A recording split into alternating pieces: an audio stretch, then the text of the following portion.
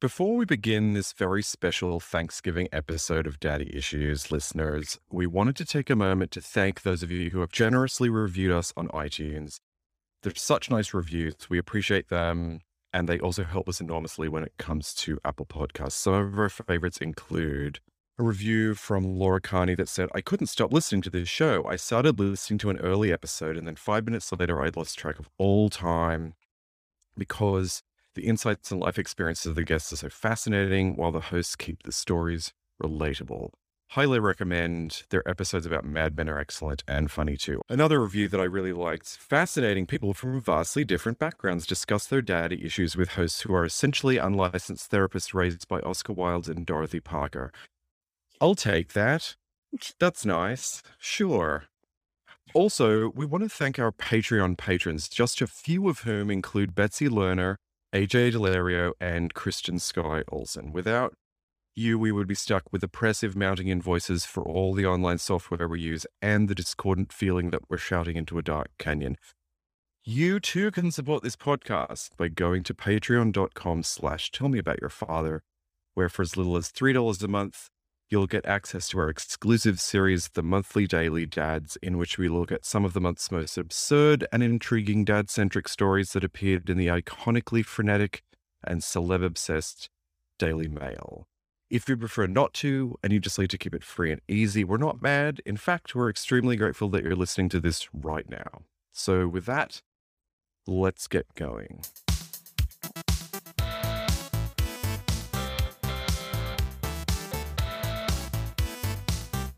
Welcome to Tell Me About Your Father, Daddy Issues, where we discuss who or what in recent pop culture and current events is and is not our dad right now. This is a very special Thanksgiving-themed episode of Daddy Issues, so we will be serving up plate after plate of traditional Americana and cultural discourse fare topped with industrial fried onions, and then we will drink until the football comes on and we slip into a coma, all in the name of gratitude. I am Matthew Philp. And I'm Elizabeth Thompson. Our guest today comes with talent and humor as abundant and runneth over as a Thanksgiving cornucopia. Writer Maggie Sirota has worked as managing editor for the beloved news and internet culture site Death and Taxes, and later as a staff writer at Spin magazine. She's worked at Tumblr and also as a contributor to Glamour magazine, Refinery 29, Rolling Stone, and Pitchfork, among many other titles. If you're not following Maggie on Twitter, get thee to Twitter right now and smash the follow button on @MaggieSirota for her hilarious tweets. These tweets include Maggie's screenshots of conversations with her father about the family dogs, and rather frequently a photo of a shirtless Sting playing a lute while his wife, Trudy Styler, does yoga next to him. Listener, this image will take your breath away. Maggie shares it regularly. We're going to talk to her more about Sting in a second. Welcome to Daddy Issues, Maggie. Thanks for having me. Wow, you got my credits right. Wow. Did people get them wrong? Yeah. Have you been? No, it's more so like they'll say, tell me what you've written for, or like tell me what you've done. And I'm Oh, like, yeah. The okay, lazy did we not thing. know each other? Have we not been friends for years? Right. Do Yeah. I not tell you about my job and my hopes Yeah. and my dreams and my failures? Oh, okay. You know, we like to do the work here at Tell Me About Your Father. Matt, welcome back. Matt, Thank for you. listeners at home, has been on hiatus for the past few months as he recovered from gallbladder surgery. That's true. I did. It was so much weirder than I thought it would be. Like, you're just like, oh, I can't walk up a hill without needing a 2-hour nap. It was like, it was this incredibly bizarre experience. Thank you to, Medicaid for paying for that, by the way. My God. New York State. You ever want to get sick anywhere? New York City and New York State is the place to do it. The American healthcare system is not our dad, is it, Matt? It's not. Well, it was my dad this time because I was at NYU Langone. I had like the business class everything, and I didn't get a bill because I was unemployed for like last year and only freelancing, and which meant that I qualified for Medicaid. So I had this whole thing and I never saw a bill. I was like, my God, I feel like I'm in Europe. Well, we're glad that you're feeling better, Matt. Thank you. And thank you to you guys for doing such a magnificent job I meant it when I said the thing about The Sopranos. Your series was extraordinary.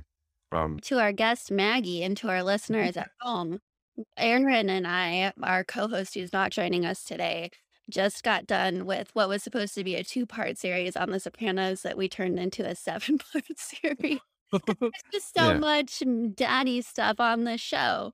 Oh Um, yeah, yeah. AJ alone, you can have a whole oh series my god! about. Don't worry. There's like hours devoted to AJ between these 7 episodes. Oh, perfect, wonderful. I have noticed on your Twitter feed, at the risk of Mhm. being, crazy Twitter stalker, which I kind of am, I guess, because I'm always like, I just like spent a lot of time on your Well, Twitter feed today, but I always see you in my you know feed. what? Lucky for you, I love attention. Regard good.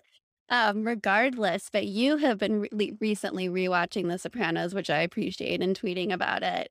And I do share your love for Polly Walnuts. I Oh my was god. not supposed to love him, but I really love him. He's so funny and so Well, I think that's kind of the thread through all the characters, right? We're not supposed to love any of them. yeah. You know, David Chase loves to kind of be antagonistic of his audience. I think he's almost a little mad that people love some of these characters.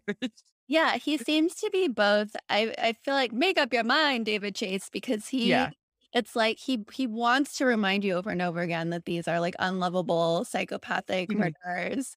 But then, Yeah. it's like filled with comedy and filled with emotion and very relatable things. So how could you not fall in love with these people? Seems like Yeah, yeah, exactly. That's kind of the problem is that like Tony has this very like compartmentalized life and he can't be a whole person to his family, to society because like he does things that are unspeakably evil. Mhm. Like, and he would argue in service of his family. Yeah, right. He's just taking care of Mhm. business. Like I've never really bought the kind of thread line that he was a sociopath at towards the end when like Cooperberg and Melfi are talking about like how you can't reform a sociopath. I feel like that's kind of a cop out to call him a sociopath. I Like, 'cause it's almost like he doesn't have agency or there aren't outside factors. It's just like he's Like, someone that grew up out of a certain era. Like he's a leader. Like he's in a way charismatic and talented, but it's like he's using it for something. Yeah, he's a mobster. Like, Yeah. I guess the question is, can one be a violent killer and a mobster without being a sociopath? We did a lot of the shows with Matt Zoller Seitz, who wrote, a huge book about The Sopranos, and Alan Sepinwall Mhm. from Rolling Stone, and he talked a lot about, The Sopranos as is challenging for people to wrap their head around because it asks the viewer to accept that like many realities are true at once. Tony is Yeah. horrible and you love him. Yeah. People love Obama. He's a war criminal. Like, Let's talk you know about what I mean? drones. uh-huh. Let's talk about the drones, Obama. You know what I mean? Yeah. I mean, for me, I think the main argument against him being a sociopath is I don't think he would even be like in treatment. Like he obviously experiences guilt. Like it comes through in his dreams. And like, 100%. He wouldn't have gone to a therapist in the first place. Yeah. yeah. Damn it, we need to go back and re-record all the We 7 should do the interviews entire thing for FBA. with Yeah. Maggie. Um, Yeah. well, Maggie, when I am gently stalking your Twitter feed, Mhm. one thing that I've noticed over the years is your amazing screenshots of text messages that you have, texting exchanges you have with your father, often about Mhm. the family dogs. Mhm. Recently, there was a photo that maybe he thought was lit a little lighter, but it's just Mhm. like a dark room with two glowing eyes in it. Yeah, that's a common. So my dad like spends most of his time in his little den, Mhm. kind of a basement. Not a lot of light gets in, and he's a flip phone. He's a 63-year-old man with a flip phone. He doesn't want to hear about iPhones. He doesn't like don't even say that to him. Like he doesn't even like the fact that he has to have a cell phone, but he has one. Yeah. And so like at any given time, he's a pack of 4 Rottweilers, and they're kind of like Menudo, where like like one, like a Menudo when you hit 18, like like one you get cycled out, and then another, like another member comes in. Well, like in this pack, like if one passes away, then another Rottweiler or a pair get brought in. So there's usually 4. What are their names? So right now there's Banjo and Ivy, Mm. and they're siblings. And then the older 2 are James Brown and Ella. Fair. And did your dad does his kind of his world, like, or his main focus on these dogs at all Yeah. times? Yeah, it's so funny. He's like, "Do you love daddy? Daddy loves you. You love your daddy? Yes, you do. Yes, you do." Like, that is like my dad used to own a music store, and, like, and it was funny to listen to the employees make fun of him, and they would do the, Do you love your daddy? Do you love your daddy?" Would he bring the dogs to the music store? Oh, yeah, and people would freak out because 'cause they're Rottweilers, and it's like, "No, they're loving and wonderful," and, like, the thing about Rottweilers, they look scary, but they just kinda wanna love you to death. Yeah. Yeah. They're They're I And, like, quite when I walk into elegant. my dad's house, like, 400 pounds of dog comes running at me, and they're real happy to see me. I've never met a Rottweiler that wasn't just incredibly sweet and, like, Yeah, a giant, yeah, like, sea lion. yeah, Um, Yeah. yeah, these are very sweet, they're sweet. Like, the only thing is, like, they love me too much. Like, I want them to, like, love me a little less. It's smothering you. Yeah, I You feel gotta keep, like, things suffocated. up Yeah. high, like, you gotta Yeah. Yeah. Did he Well, always have these dogs? Did you have dogs growing up? I'm a cat person, so I have Okay. a like, I always had like, I usually had a cat growing up, but my parents didn't live together, so, like, he usually had a dog since I was a teenager. There was Harley. I'm gonna shout out all the dead dog pour some out for the ones that are no longer with us, but, he had Harley, the giant black lab, and then Hobbs, the, his first Rottweiler, who then had the leg amputated because of cancer. But it was really cute. I mean, watching him hobble around as a tripod was really cute. I'm not gonna. It sounds horrible to say. I'm not gonna lie. Like, he had to do a little spin to get up the one step to get back in the house well, to get Yeah, the momentum. I've seen there's a dog near me that does that, and it's like the dog's obviously just figured out a system. It's Mhm. gone. I've got 3 legs or whatever. This is how Yeah. I just get around like that now. Yeah, Yeah, he was like a really he was like he like was also on steroids because he had Addison's disease. So he's like this giant muscular sausage on 3 legs. And then he just spin around and like if you laughed, like he just bark at you because he's very serious and he doesn't like when people have fun. Like but that dog was great. I love that dog. He was like my favorite. what else does your dad text you about besides dogs, or is it only dog content? So my dad's text usually like every couple weeks, like a paragraph will come through and it's like it follows like a certain there is a formula.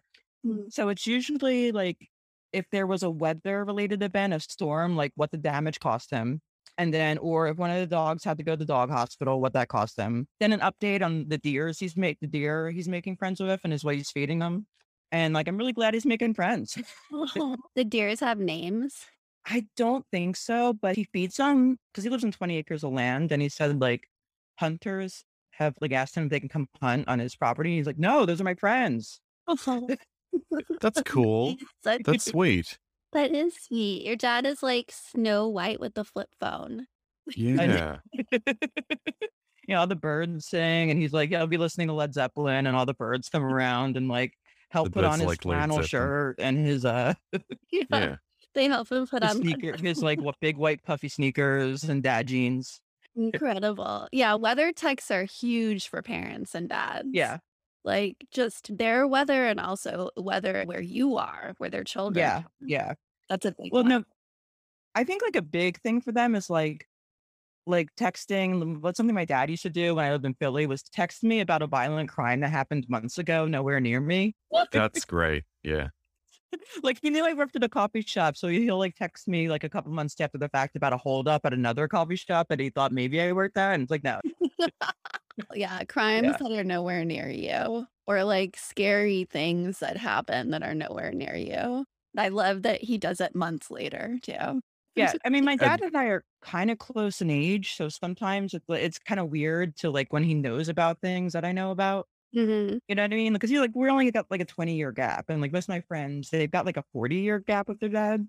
Interesting. So I'll be like watching TV, and my dad will just like turn to me and go like, "It's crazy that Dimebag Darrell got shot like that," and like dads aren't allowed to know about Dimebag Your Darrell. dad knows about is he a Pantera fan? That's so interesting that he's not that much He's just older than you in theory, you know? like we were just watching metal videos one night, and he was talking, and I was talking to him about like I was just talking about like I think like Phil Anselmo is just like sketchy politics or whatever, and he goes, and I just said to him, "Yeah, so the singer," and he goes like, "Phil Anselmo, dear," like he's telling me, like, "Oh, please tell me about Pantera, Dad." I love it. Did you grow into that kind of thing? Because was it harder when he was younger and possibly like less mature? Was there like a tense period of time, or was it Uh, always kind of easygoing? it was pretty easygoing. Like he was kind of interested in things I liked. Okay, So he still like texts me jokes about Morrissey, even though I mean, I'm kind of turned on Morrissey in the last couple of years. Well, not a kind of, I did turn on Morrissey the past couple of years, but like if he reads something somewhere about Morrissey, he'll text me about it. I love that. Or Is that kind also of. a weird feeling to think about, like, when you were so your dad was 20 when you were born? Mhm. Like, when you were 18, he was, like, our age. Like, or just Yeah, it's about, crazy, like right? yeah, Yeah. like, how young they were. My mom had me when she was 32, but I just Mhm, turned 39, and I'm like, mhm. I remember my mom when she was my age. That's I think always Yeah. a weird thing when you get old enough to be like, "Oh, I remember when my parents were my exact age right now." Oh, yeah, like, when my dad turned, like, 30, he already had, like, 2 kids, like, it's just crazy. Wow.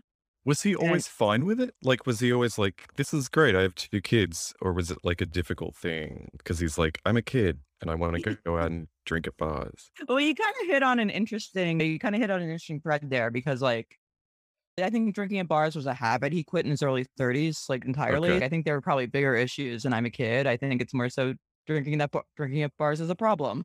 Right. Yeah. Yeah. Yeah, yeah, yeah. Well, speaking of beloved musicians with questionable politics now, you Mhm. mentioned Bill Anselmo and Morrissey. You pretty regularly tweet about Glenn Danzig. And Yeah. Glenn Danzig is a very interesting person to me because of his, influence on music. Like the Misfits were an incredible band. Yeah. Yeah. Like Hybrid Yeah. Moments is like a perfect song. Like the melody, I just love it. Yeah, like, Glenn you get all your dirtbag friends in the car, and you drive around, and you're all singing "She" together. You're having a good time. Yeah. yes. Then, he kinda disappeared after, Danzig and Mother and all of that, and there was a viral photo of him that, came out, in the past decade where he's grocery shopping and carrying a thing of fresh up kitty litter through the parking Mhm. lot, so it's funny Mhm. to think about Glenn Danzig with kitties at home. But, Yeah. what else is going on with him? We recently had, the comedy writer Alex Cordellis on, who we super briefly talked about Glenn, and I asked Alex if he was a Republican, if Glenn was a Republican, and he was like, "I don't know." But then after that, I Googled Glenn, and I found a quote about him referring to Planned Parenthood as a, quote, "chop shop." So, Mm. anyways, I just need to ask you, Twitter's foremost expert on Glenn Danzig, what's going on with him? I Is mean, he problematic, etcetera? he's very problematic, and I'll tell you why. When I saw the Sam Hain reunion tour, Mhm. and he definitely used the F word to refer to someone when he was throwing them out of the show. Oof. And it was such a like, it was Uh-huh. I mean, I had an interview experience for the Village Voice go really bad with him when I asked him about a comment I thought was homophobic, and he got real combative with me and was like it just ends with him cursing me out. But, like, this was after the fact, and, like, I felt, like, vindicated, like, I was absolutely right to ask that question, felt good I didn't pay money for that show, like, I was like, my money didn't go to support that, but it really just, like, I've never, like, really felt the same about him since. Yeah, definitely. This is good Was he information. indignant about being called on it, or what Yeah, was it? yeah. You So said, the comment I asked about was about like he remarked at one point that he thought like there's this long time rumor that he was going to be like Wolverine in the X-Men movie instead of like that he was the director's first choice or something. I don't. Oh, he told LA Weekly that his Wolverine wouldn't have been as gay. Oh, God. That's what. Okay, that's ha- the. and the extent of Wolverine's gayness was the fact that the actor who played him was on Broadway in Oklahoma. Like, how was Wolverine like gay? Yeah, What? well, he wouldn't really answer that. That those were some great, some questions I tried to ask.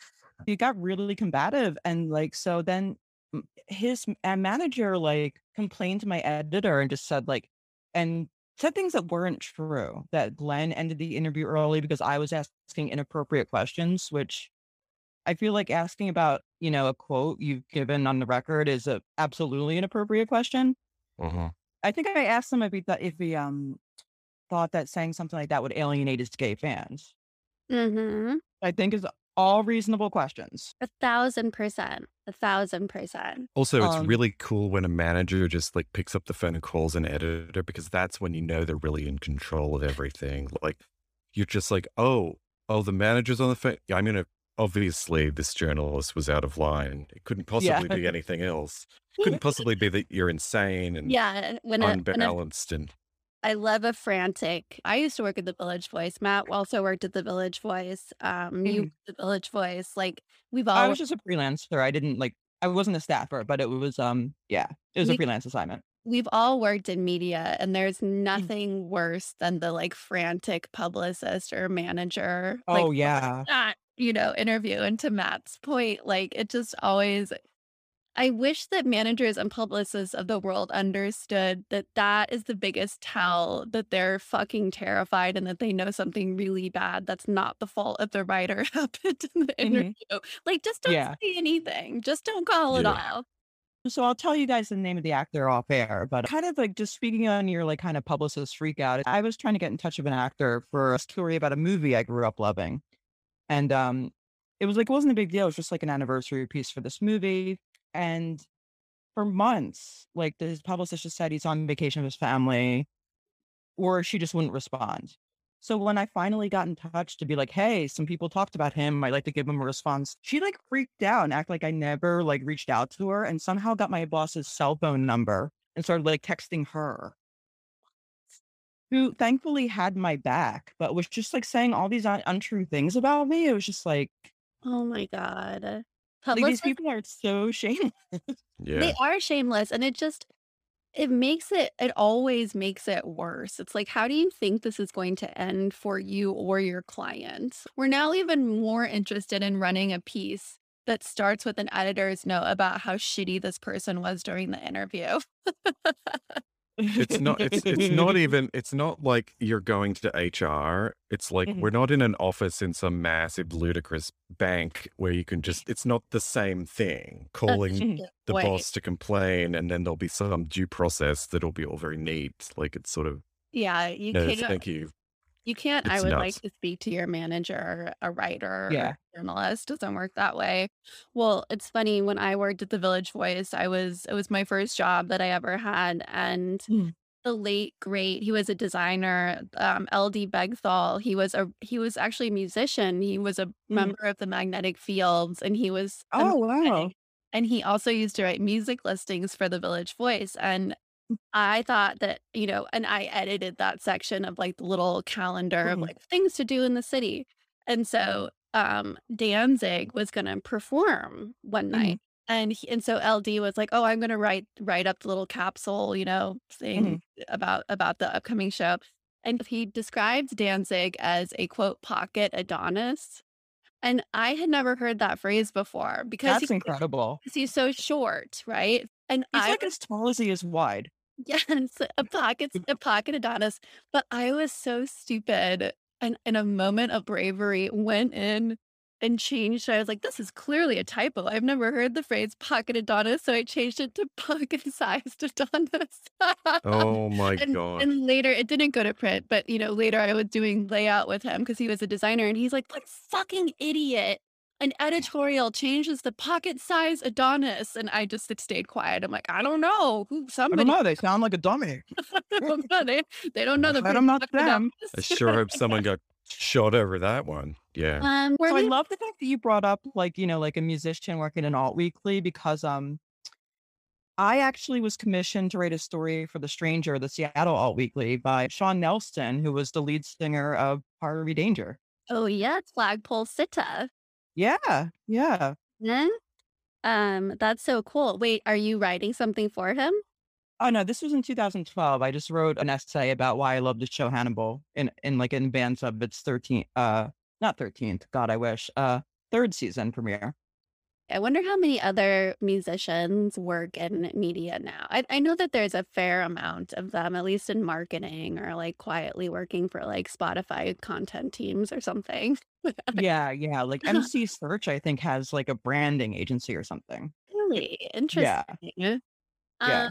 Quickly before we get into Matt's topics, Matt, I hate to keep you waiting, But No, we, I we, love keeping you waiting. we no, at I this know you do. podcast are very interested in Travis Barker.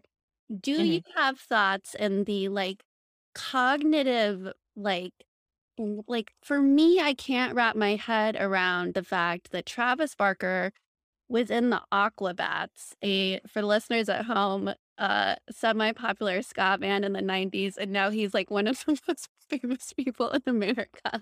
Like, what? Okay.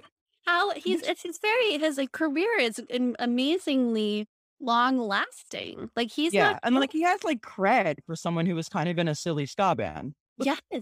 Do you have any opinions about him or Okay, see, I have, like, this really broken, like, charisma tracker because I'm not a Blink-182 fan, I'm just, like I think I was just too old for pop punk when it happened, but, like, if I had to pick one that I thought would be the star, I think it'd be, like, Tom because he's, like, the cute one, or, like absolutely? or, like, Mark, or Mark because he's the really funny one, and it's kind of like when I was a little kid watching Bosom Buddies, and I was just really enthralled with Peter Scolari. Meanwhile, like, Tom Hanks was just, like, waiting to blow up. Yeah. I just have this, like, inverse, like, kinda picker where who's got that star power. It is a weird thing that he really was just this silent member of Blink-182, and he's outshone all of them. Well, Tom DeLonge is now a UFO truther slash researcher, and Yeah. I think Yeah. some other bands and like a graphic novel or something. And then Yeah. Mark Hoppus That's is such a charitable way to talk about him. Yeah, he's a UFO researcher. he's a UFO researcher. That's so kind. That is so kind. I'm trying to get Tom DeLonge to come on this podcast, so I'm trying to be nice. No, I'm kidding. Oh, okay, okay. But yeah, it blows my mind that Travis Barker is like the biggest star, and he still is making headlines with Kourtney Kardashian and his stupid obsession with the movie True Romance and like Oh, yeah. recreating romance with every woman that he dates or is married to.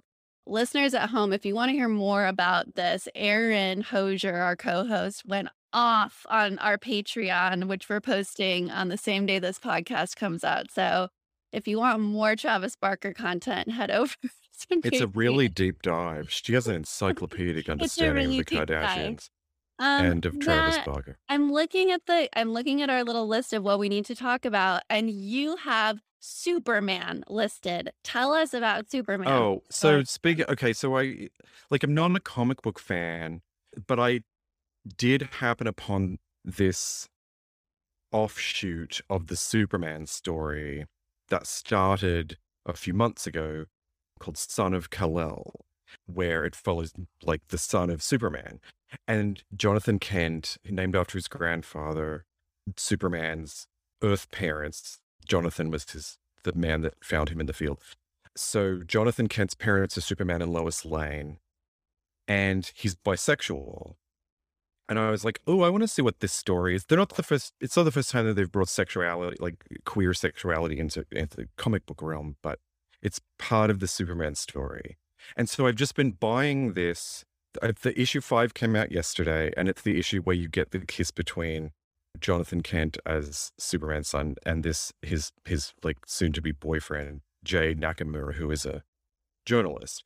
But the premise for it is that Superman knows that his son has these special powers, and so Superman has to go someplace else in the first issue. So he leaves the entire legacy of Superman with his son. And the legacy is all about helping for media fairness, journalistic freedom, helping immigrants. These are the issues that Superman's son attacks. And what's interesting about it is that they updated the phrase. It used to be like truth, justice, in the American way. That's what Superman fights for.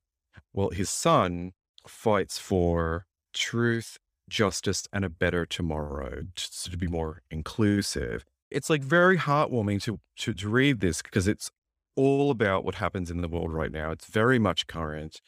He's a breathtakingly handsome guy, and he struggles with inheriting his father's legacy. But what's interesting also about it is that the colorist had an absolute aneurysm over this and quit and said, I'm tired of them ruining these characters. They don't have the right to do this.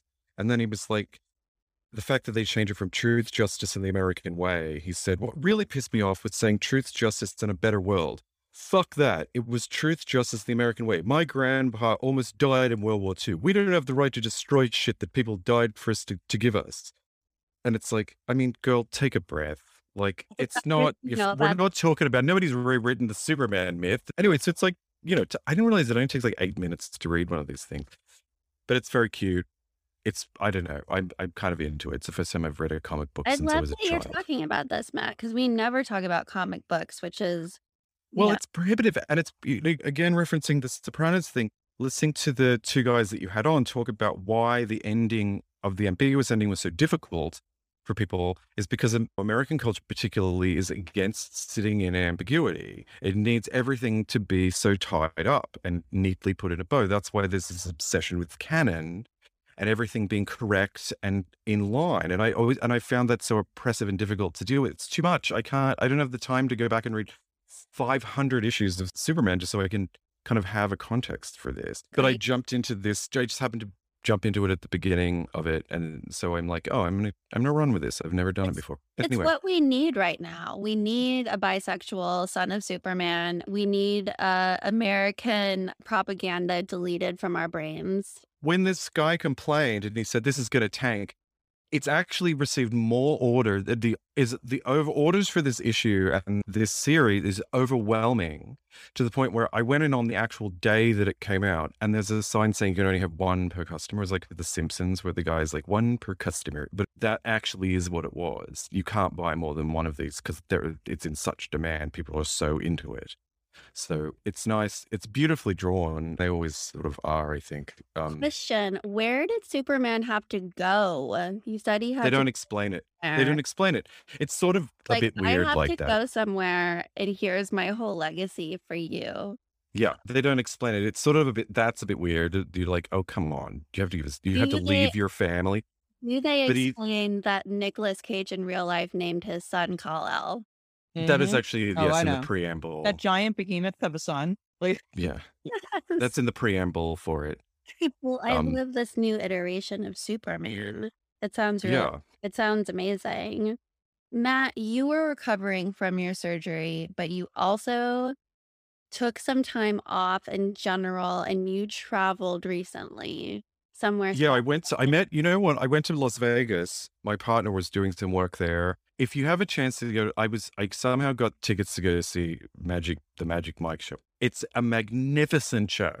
It is directed by Channing Tatum. It is a feminist love letter. It was so smart. I was so happy to go. It was so surprising. And if you're ever in Las Vegas, just go to see the Magic Mike show. Channing Tatum is interesting. I forgot that he directed that live version of Magic Mike. He also wrote, to keep it on brand for the show, he wrote a children's book. He is a father to a daughter. That's right. The one and only Sparkella. What? He was running around Williamsburg and Greenpoint this summer and fall with his girlfriend, Zoe Kravitz. That was interesting. That's why he was always like doing these live Instagram things while he's riding over the Williamsburg Bridge. And I'm like, how did I miss you? I mean, not that I'm on the bridge, but I'm like, you're minutes from me. Where are you? They were just down the street having brunch from my house. I'm glad they're having a good time in the neighborhood I can't afford anymore. That I used to live in that enjoy your priced out of. Thank you so much. Welcome to Greenpoint. I do have to say, I just Googled while you were talking the name of his children's book. And you know how, like, if you search for something, like I put in Channing Tatum book, but then like other searches came up like at the top of the Google page, like, and it says people also ask ... And then there's like 4 or 5 questions that you can click in. And one is, what disease does Channing Tatum have? And the answer is Tatum has discussed having dealt with attention deficit disorder. That's the disease that he has. The disease. Yeah. Well, speaking of things that come up when you Google people, Maggie, I mentioned this in talking about your intro. When you type in your name, Sting photo fills in. So let's tell the listeners more about this photo of Sting. It is majestic. It is okay. Yeah, I'm gonna pull it up. I've been doing this bit for 10 years because oh my god, what am I doing with my life? And do not know. Stay on it. This is magic. The bit. Magic. So when I stop doing this, you'll read about it in the obituary. Yeah, exactly. Fans grew concerned. That would be the phrasing. Mm, So the image is a mhm. shirtless Sting playing a lute. Is And that? it looks very phallic, like, it's placed very like, he's sitting on his legs cro he's doing crisscross applesauce on the floor of Mm-hmm. this little, like, bordello or whatever they're at, this little wine cellar that they're in, and, the lute's placed very phallically, he's showing off how flexible he is, and then Trudy is next to him doing Warrior Two, Mm-hmm. the yoga pose, Mm-hmm. and there's, like, like a circular, candelabra above them, and it just kinda has this thing where it's like, "Is this the last thing I see before the chloroform kicks in? Or is this the first thing I see when I regain consciousness?" You know what I mean? After Like, it's yeah, yeah. this is the place where you don't know how you got there. Is this See, you know heaven or what? hell? Mm, It does look demonic in some way, but I thought, okay, she was photoshopped in, mhm, but then it's clearly not the case. But then I thought, what if this is actually the resting place? Like when I lay down on a bed to rest, relax, and you know how you have to relax all the muscles one at a time. That's part of a meditative. mhm, When they do it, this is the yeah, poses that they land in. Sting is at his most relaxed, cross-legged, staring into a void, holding a mhm, phallic lute. He he could not be any more relaxed. And same with Trudy. yeah. I mean, they both have this vibe of the couple that, like, really likes your vibe and sends you a drink at the bar. There you go. You know what I mean? Like, They are the people. They must have been the people who started. Like that's where that came from. Yeah, mhm, That's where that vibe comes from. yeah. Yeah, they And I'm sat. kinda curious, so this was a photo for Vanity Fair, and I wonder, like, who the creative force behind this was. Like, yeah. was this the creative director's idea for this whole motif, or did, like, Sting and Trudy show up to the shoot and have some ideas? Yeah, I bet they were like, "We're just gonna send a photographer, and it's Mhm. gonna be an at-home shoot," but then that's what their at-home life is like. This is actually what it is like. They're just, like, in their little wine cave, like, How doing do you say yoga. no to them creatively? How did you show up at a photo shoot and they're like, listen, we were thinking about 65 candles. Sort of looks like one of us is going to be sacrificed. Trudy's going to Mhm. do a bit of yoga, and then Sting's going to sit there, and then everyone's like, no, that sounds terrible, but no one can say it. You know? I keep thinking of, like, the, assistant that has to light all these candles, like, the assistant Yeah. that's just, like, lighting, like, placing them on the floor, like, "No, the line has to be straighter. No, there needs to be a 90-degree angle here." Okay. Or Who did then the Trudy's like the one she doesn't get it. She's just not getting it right. Get rid of her, and they fire one of them. You know? Mhm. Yeah, yeah. do we know who took the photo? I thought it was Annie Leibovitz, but I was wrong. Let My me see. God. Very Okay. interesting. It does have shades of Annie L. I think Um, it's a little cluttered for her, don't you think? it's I don't know. there's a lot Someone What going do texted I me know? the there's a lot going on. The staging feels very, theatrical in an Annie way. like, I wonder what they think of this photo. Like, did they look at that photo? I'm like, "Yeah, that's us. They got it. They got our essence. Yeah. Yeah, exactly. We don't look silly at all." Well, you use this photo a lot on Twitter, especially you sometimes will superimpose it. Well, you use it for like reaction kind of images. Yeah. But then you also, I enjoyed, you took Mark Zuckerberg's presentation about Facebook changing its name to Meta and you put it into that presentation. Oh, yeah, no, I do it all like, anytime, like, someone's, like, in Congress has, like, like, a giant poster board they have to refer to, like, that's an opportunity. There's one picture I really like where Peter Navarro, the Trump financial advisor, was, like, walking out with paintings that weren't his. Like, there were some, like, AP photos of him just, like, walking out with things that, like, are supposed to like, I think it was, like, the Eisenhower building he was walking out of these paintings, and, like, they aren't his. Like, they're, like, government property, what are you doing? And that's why I just superimposed some of the pictures into the paintings he's carrying. Like, That's Yeah. amazing. Well, Maggie, because you are such a Sting expert, I thought uh-oh. before we got into our Thanksgiving edition of Daddy Issues, that we would play a game with you Mhm. called, drum roll please, It's a Sting Thing. Put on the red light. Oh. Okay, I'm gonna do very badly because, Well like, I don't, done. like, really read It's about this thing, I just look at pictures of him and laugh. I don't know. I bet Listen, you're Maggie, gonna there's do nothing a at stake. There's nothing at stake, and yet there's everything at stake. Yeah, You this know is what I what mean? we're talking about. This is incredibly high stakes. I got a reputation as a Twitter weirdo, don't follow. Exactly.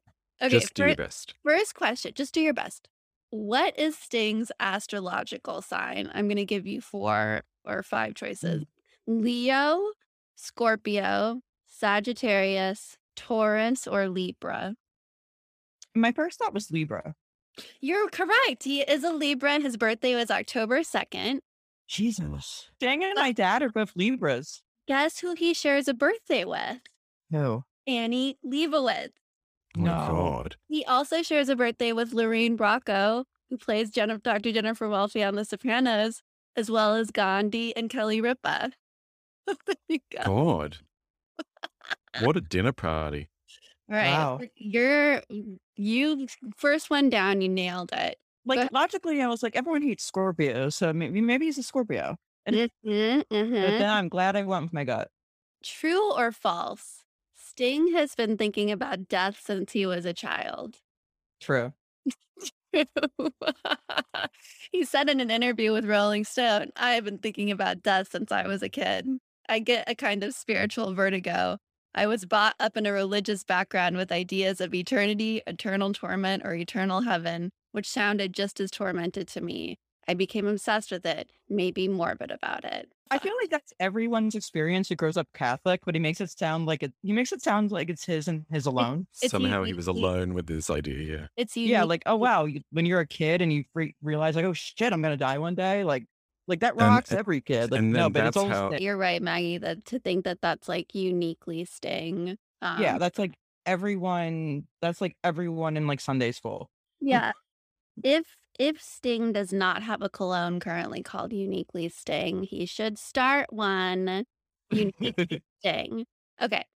Sting and Sting alone. So you're Sting and Sting alone. You're 2 for 2 here. Sting was described by police guitar player Andy Summers to the New York Post as, quote, a whore, a narcissist of the highest order, not a team player, or someone who needs to take a long, hard look in the mirror. I would say not a team player. Yes, 3 for 3. Amazing. Look at Wow. you. Oh my God. He isn't a team player because he just like No. split. He left the police to go like release 1 million albums. But it seems like they were really just irritated, fed up with him too. Yeah, they hated him. I think they continue to hate him. Yeah. True or false? Do Sting's children call him Sting? No. They do. Get out. Stop. In the That's so 1985 weird. in the 1985 documentary Bring on the Night, a journalist called him Gordon, to which he replied, "My children call me Sting. My mother calls me Sting. Who is this Gordon character?" Dude. That's so weird. And like David Bowie's real name is like, David Jones. yeah, he's like, oh, it's just a character. Like that really healthy kind of, no, it's just a name that I use on Well, stage. that was what Amon used to always say. It's like, the world knows David Bowie. I know David Jones. I am Right. married to David Jones. Yeah, yeah, yeah. Yes, Sting did the opposite, and he is Sting at all times in his life. His real name is Gordon Matthew Thomas Sumner. Oh, that I know. You knew it. All right, we got 2 more. You're still doing great. Hang in there. He's in like that Tom Waits pantheon of celebrity that I hate, where they're just like in character. You know what I Yeah. mean? Like, no, I'm Sting. No, this is It's they're just in cute. character all the time. Like, Oh my Yeah. God. Wow. I also hate Tom Waits. And when people love Tom Waits, it's a huge red flag to me in the same way that like loving Charles Bukowski is a red yeah, yeah. flag. Like, run away. And people get like really upset when you say you don't like, hey, this just isn't for me. And they get really like, anytime I like mention that, like there are dudes in my mentions, like sending me a link to the song that's going to change my mind. Yeah. Like I don't know what Tom Waits. I've never heard his music. Like I don't know what he Right. sounds like, yeah. Right. and I haven't heard enough of it to know it's not for me. And these are the guys that like are like, oh, you know, I know that these guys on Twitter see discourse about quote reply guys, but of course it doesn't apply to them. They're not a reply No. guy, not at all. Okay. I have muted over 1,000 people. It's So how many are men that you've muted? like 90% of them. Yeah. And it's like my offenses are very like it's just sometimes it's like when guys like reply to me about something they like, but they tell me like they're informing me, like Uh, they assume it's knowledge I don't have. right. Like instead of saying like, "Hey, do you like this album? I like it," or "Hey, have you heard this? You know, seen this movie? I think it's cool." They like tell me like they do like this little like kind of professor discourse in my mentions, and it's awful.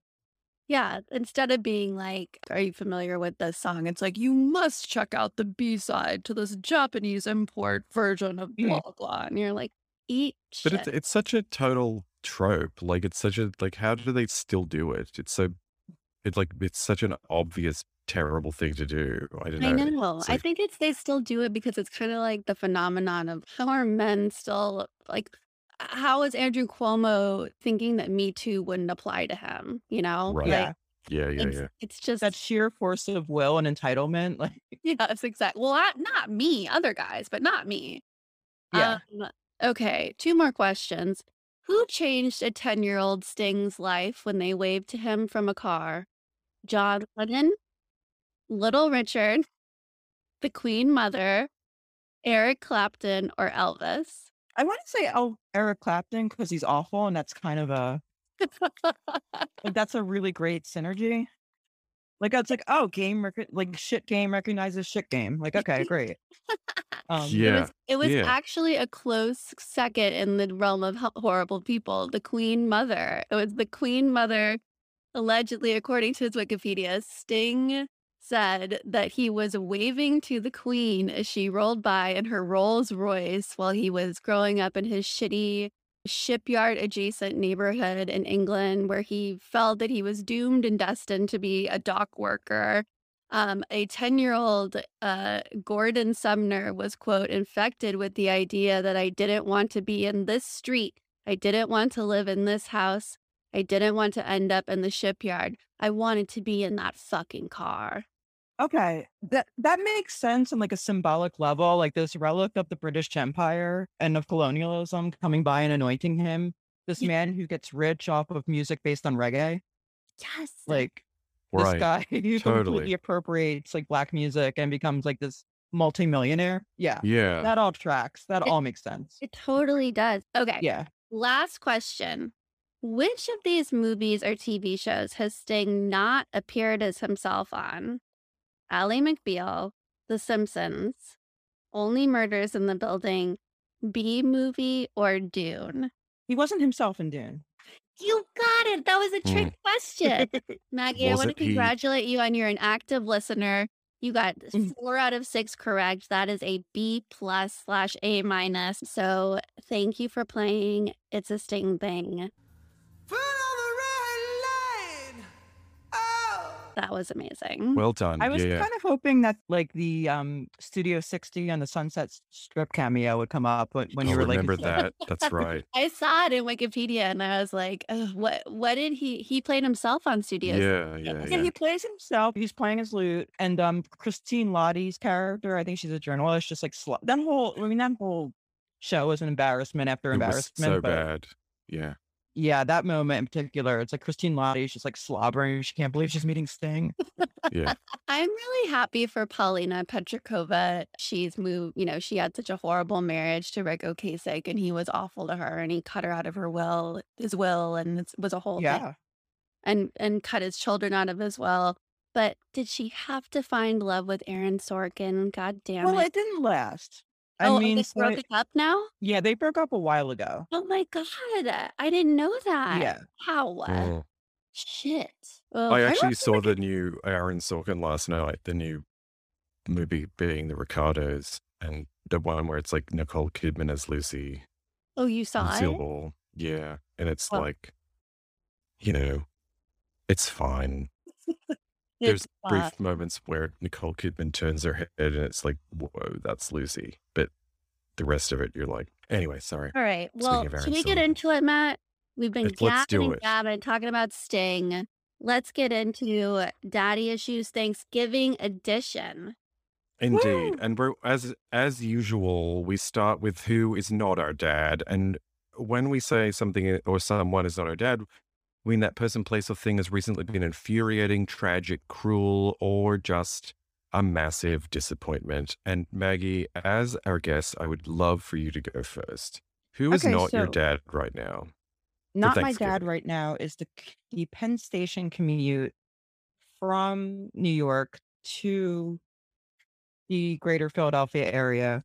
Especially not my dad, are the people who use seats on a crowded commuter train to then like have a nice little seat for their bag, for their rolly bag. Hmm. But on a bright side, I perfected a look that's so vicious that people jump and instinctively take the bag off the chair when I look at them. That's good. That's a It- skill. That's a good skill to have. So how many Yeah. times have you had to do this Thanksgiving commute? This is like a regular thing, like a yearly, right? For how long? I've lived in New York for like 16 years. And in that time, you've perfected this power. I guess that's the Yeah, or it's just upside. like it's kind of like with man spreaders, where I'll just Ugh, like force myself in between. Like yeah. I'll just full on go in because I am not like I'm not.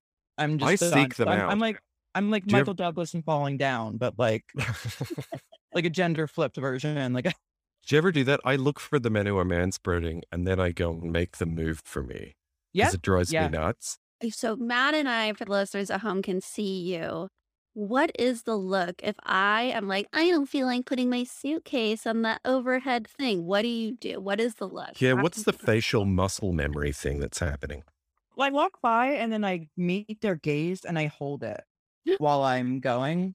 And I look back from them to the bag, then there's like a movement of them to the bag, them to the bag, them to the bag, their eyes to the bag. And just so there's no mistake what I'm looking at and what I'm pissed off about. Yeah. Mhm.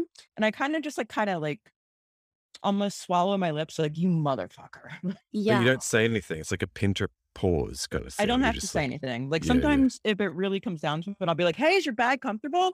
But Yeah. I'm People, usually not one to start shit. I'm usually just one to kind of inflict disapproval that's so egregious that they have to react. yeah, Yeah. the look of scorn. Yeah. I do that when people are loudly talking on phones. Like I cannot handle the like Metro North phone call. I want to listen in on a conversation that's like funny or scandalous or at least interesting. It's always like about nothing or Someone Yeah. killing time and asking bland questions that don't need to be asked. Yeah. Yeah. Just because they can't be alone for 10 seconds.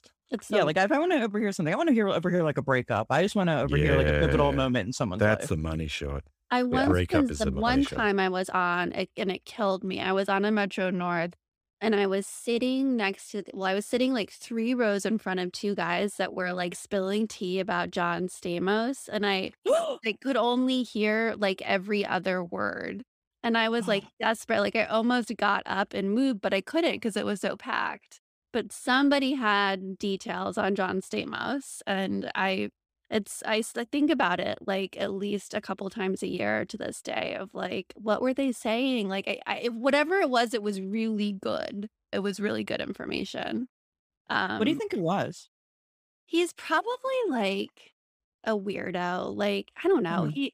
Remember how he and his like very much younger wife are like obsessed with Disneyland? Not that that means anything. There are people who love Disneyland and it doesn't mean Yeah, anything. yeah.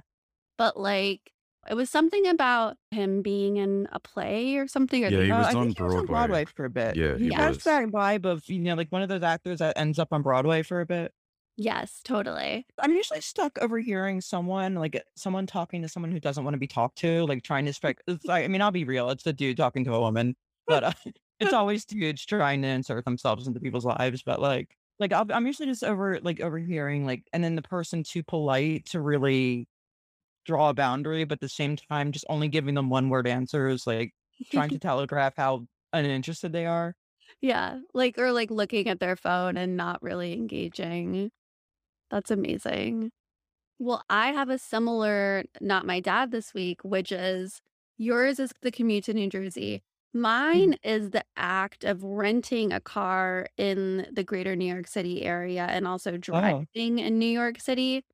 you have to go like out in the middle of nowhere to get the car. Like, Well, no, I You I go to still live in LaGuardia, right? Greenpoint, and I'm not that far from an Enterprise in Greenpoint. And there's oh, also okay. secretly there's an Avis, like there's a Avis car rental like down by like North 6 in Kent. But the process of renting a car is nightmarish and wildly expensive. It's so expensive to rent cars. Like, I have had prices quoted back to me where I'm like, I could fly to LA for cheaper than that. And I'm driving up to see my sister in Ithaca. It's a thin line between love and hate. And sometimes, you just shift things a little bit. Not your dad could be your dad. Driving in the city is both harrowing and makes no sense at all, and also kind of fun. It's kind of amazing because I used to have it backwards where I thought that people in New York City were really good, quote unquote, drivers, that you have to really know how to be a defensive driver. No one knows how to drive here. People are just like, there's no rules. You could drive into someone else's lane if you wanted to. You can honk for no reason. You can honk because someone is stopped legitimately at a stoplight to turn, and there's nothing they can do except stop because it's a red light, and you still get honked at. None of it makes any sense. I vacillate between being like, oh, I secretly love this because it's so chaotic and like funny and bizarre. But the thing that is the worst is the feeling of coming back into the city and being in a car. And it's like, most GPSs on cars now will tell you, like, or your phone, like, oh, it's 9 miles to home from the tunnel to get back into the city, Lincoln Tunnel or whatever, 9 It miles. takes an hour and a half. And it's 90 minutes ETA. Yeah. Yeah. Like, it's Yeah. such a bad feeling. Like, you just want to be in your apartment. You just want to be in your bed. You just want to be home. And you're like, I have to wait. I have to crawl for 90 minutes for 9 miles. Hope Anyway, your And bladder all- doesn't explode. I know. Always vigilant that you are, because anything could happen at any time. It's not like you're just sitting in boring traffic like in Yes. LA. Like somebody could Before- kill you at any second. You literally just crawl for 90 minutes. You crawl, you drive 2 miles an hour for 90 minutes. So mostly I'm facing this because my sister lives in Ithaca and I go up there for major holidays. And Ithaca, you need to get a fucking train. Why don't you have a train? You are Cornell. A college Ithaca. town, right? It's a college town. Mhm. It's a It college is. town. There's no True. train. It's insane. Anyways, not my dad is renting cars in New York City, even though I secretly love the mess of it all. Matt, tell us. Not my dad really is just the entire notion of Thanksgiving. I'm actually kind of ambivalent about it, literally, in the sense that I've lived in America for half my life and only really celebrated it half the time. And it's sort of like my relationship with the metric system versus imperial, where I'm just like, half the time I've done this and half the time I've done the other. And now I have no instinct about either of them. But I kind of just like go, I don't particularly like the food. I don't like the dishes. I do eat turkey every day. So it's just like, I'm eating this turkey that I eat like every day anyway. The best part about having a big Thanksgiving dinner at your house is not having it and going to a restaurant. That was one of the best Thanksgivings I ever had, was going to this restaurant around the corner from Williamsburg. And I'm like, I got the Thanksgiving meal. I'm like, this is incredible. It's a third the price. I don't have to clean up. I don't have to make any of it. I do care more about Thanksgiving than I do about Halloween. I like the fact that it's a huge holiday in America that's secular and entirely about gratitude. We don't have to like endless religion all over everything. But I just don't think I care that much about it. I just don't think I do. I like Thanksgiving because it's not religious. Like, it's just, let's eat Yeah, good food. it's a major selling point for me too. yeah. It's a celebration of gluttony. Mhm. What's more American than that? Yeah. Look, no shade, everyone do your thing. I'm not mad about it, but What I'm is just your like, favorite oh, holiday? I don't even know. Yeah. I mean, I really don't know. I like the first day of summer, actually, because it's like, ooh, summer's going to be, like, summer's fab. I love summer. Because then you go have, like, lobster on the beach and stuff. Like, that's Are you a cool. Memorial Day guy? I guess so. Yeah. I'm a big fan of all the holidays where I'm not expected to go home. Yeah. The holidays where I can be left the fuck alone if I want. Those are good holidays. Yes. And you can just do it anyway. Have you ever spent July 4 I spent July 4 by myself.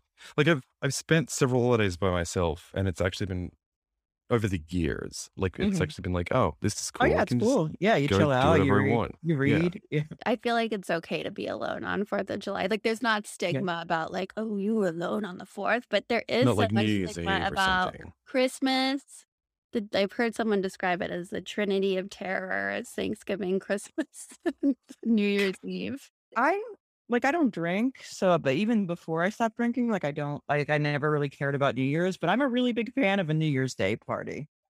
I Yeah, have that's a never good not idea. had a good time at a New Year's Yeah. Day party. That's because the horror of the evening is over, and now it's like, oh my God, a new thing. I'll have brunch and people can come over. Yeah, totally. Yeah. I totally agree. Yeah.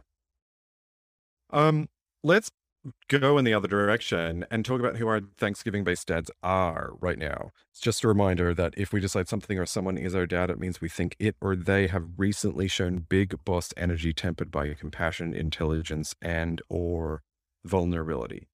Maggie, once again, by I'm all gonna means, go piggyback first. on something you said about how you loved going to a restaurant because every year my mom says we're going to Prospectors, the buffet near my mom's apartment for Thanksgiving. I'm like, yo, that's my dad. For all the reasons that you said, it's a $20 buffet, so I don't have to dress up. Yeah. I am not doing any housework. I am not hanging out at an aunt's house I don't want to hang out at for 8 hours all day. We eat, we pay our check, and we go. Yeah.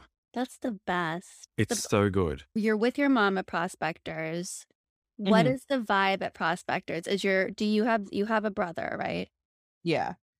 He very wisely always schedules work that night. He's a bartender. Uh-huh.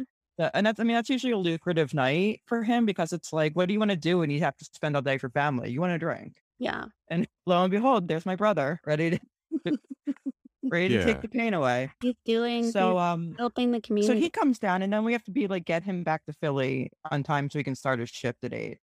So there's kind of these nice hard outs that my brother so he's kind of the buffer so I don't have to handle mom alone.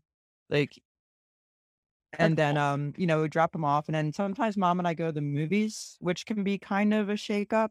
It's usually a good idea because I can just sit alone for a while. I don't have to I'm not being interrogated, so it's but at the same time, we saw The Mule together, I think one Thanksgiving, and then I had to sit with my mom while we watched Clint Eastwood have 2 threesomes. The second one was mostly implied, but it was still just yeah.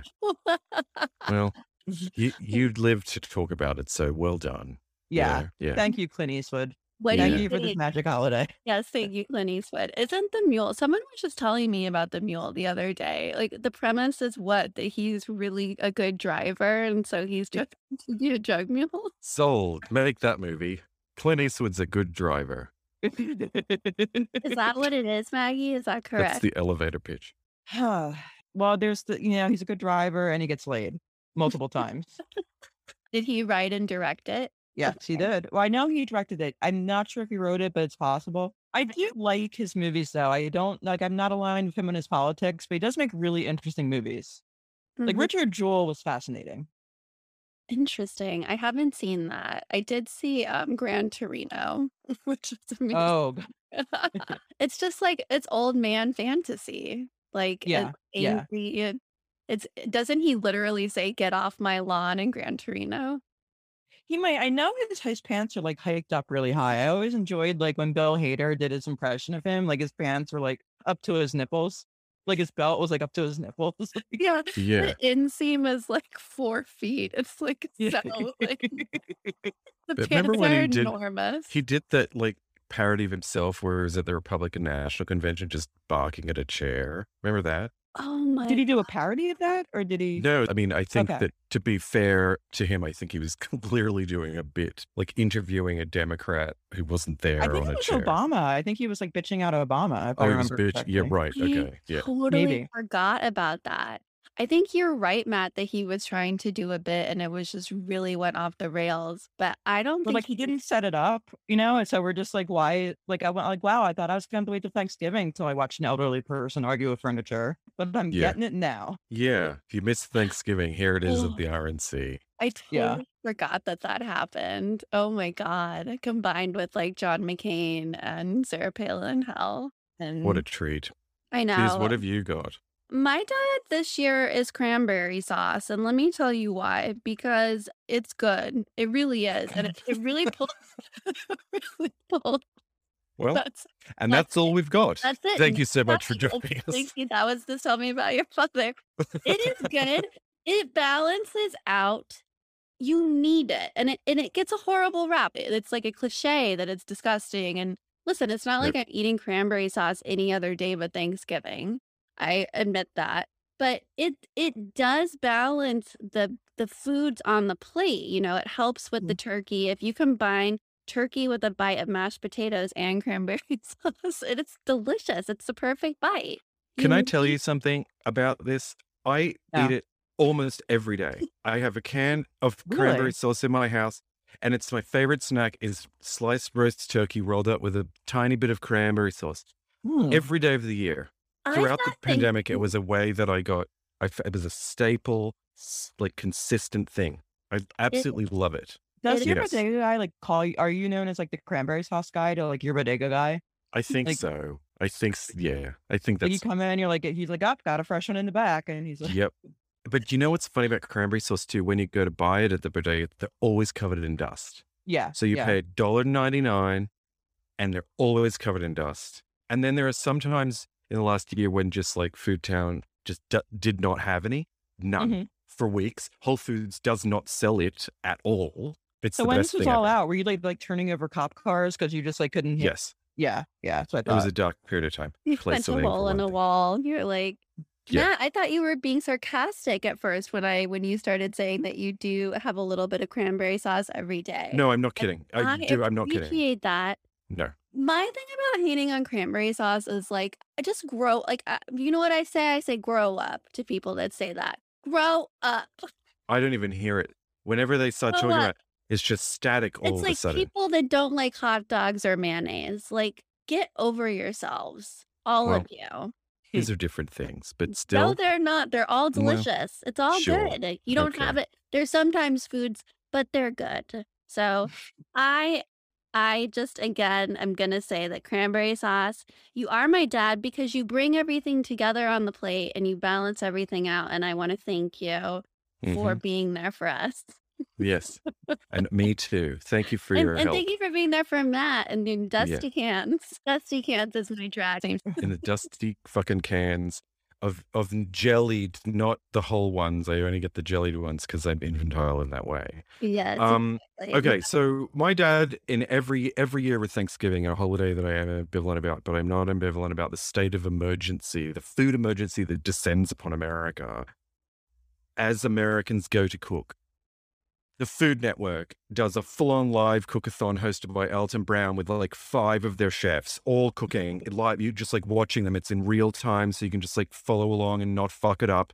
If you panic about your turkey, you can call the turkey hotline that's run by the actual USDA Meat and Poultry Department, the number for which is 1-888-674-6854 if you want to call them.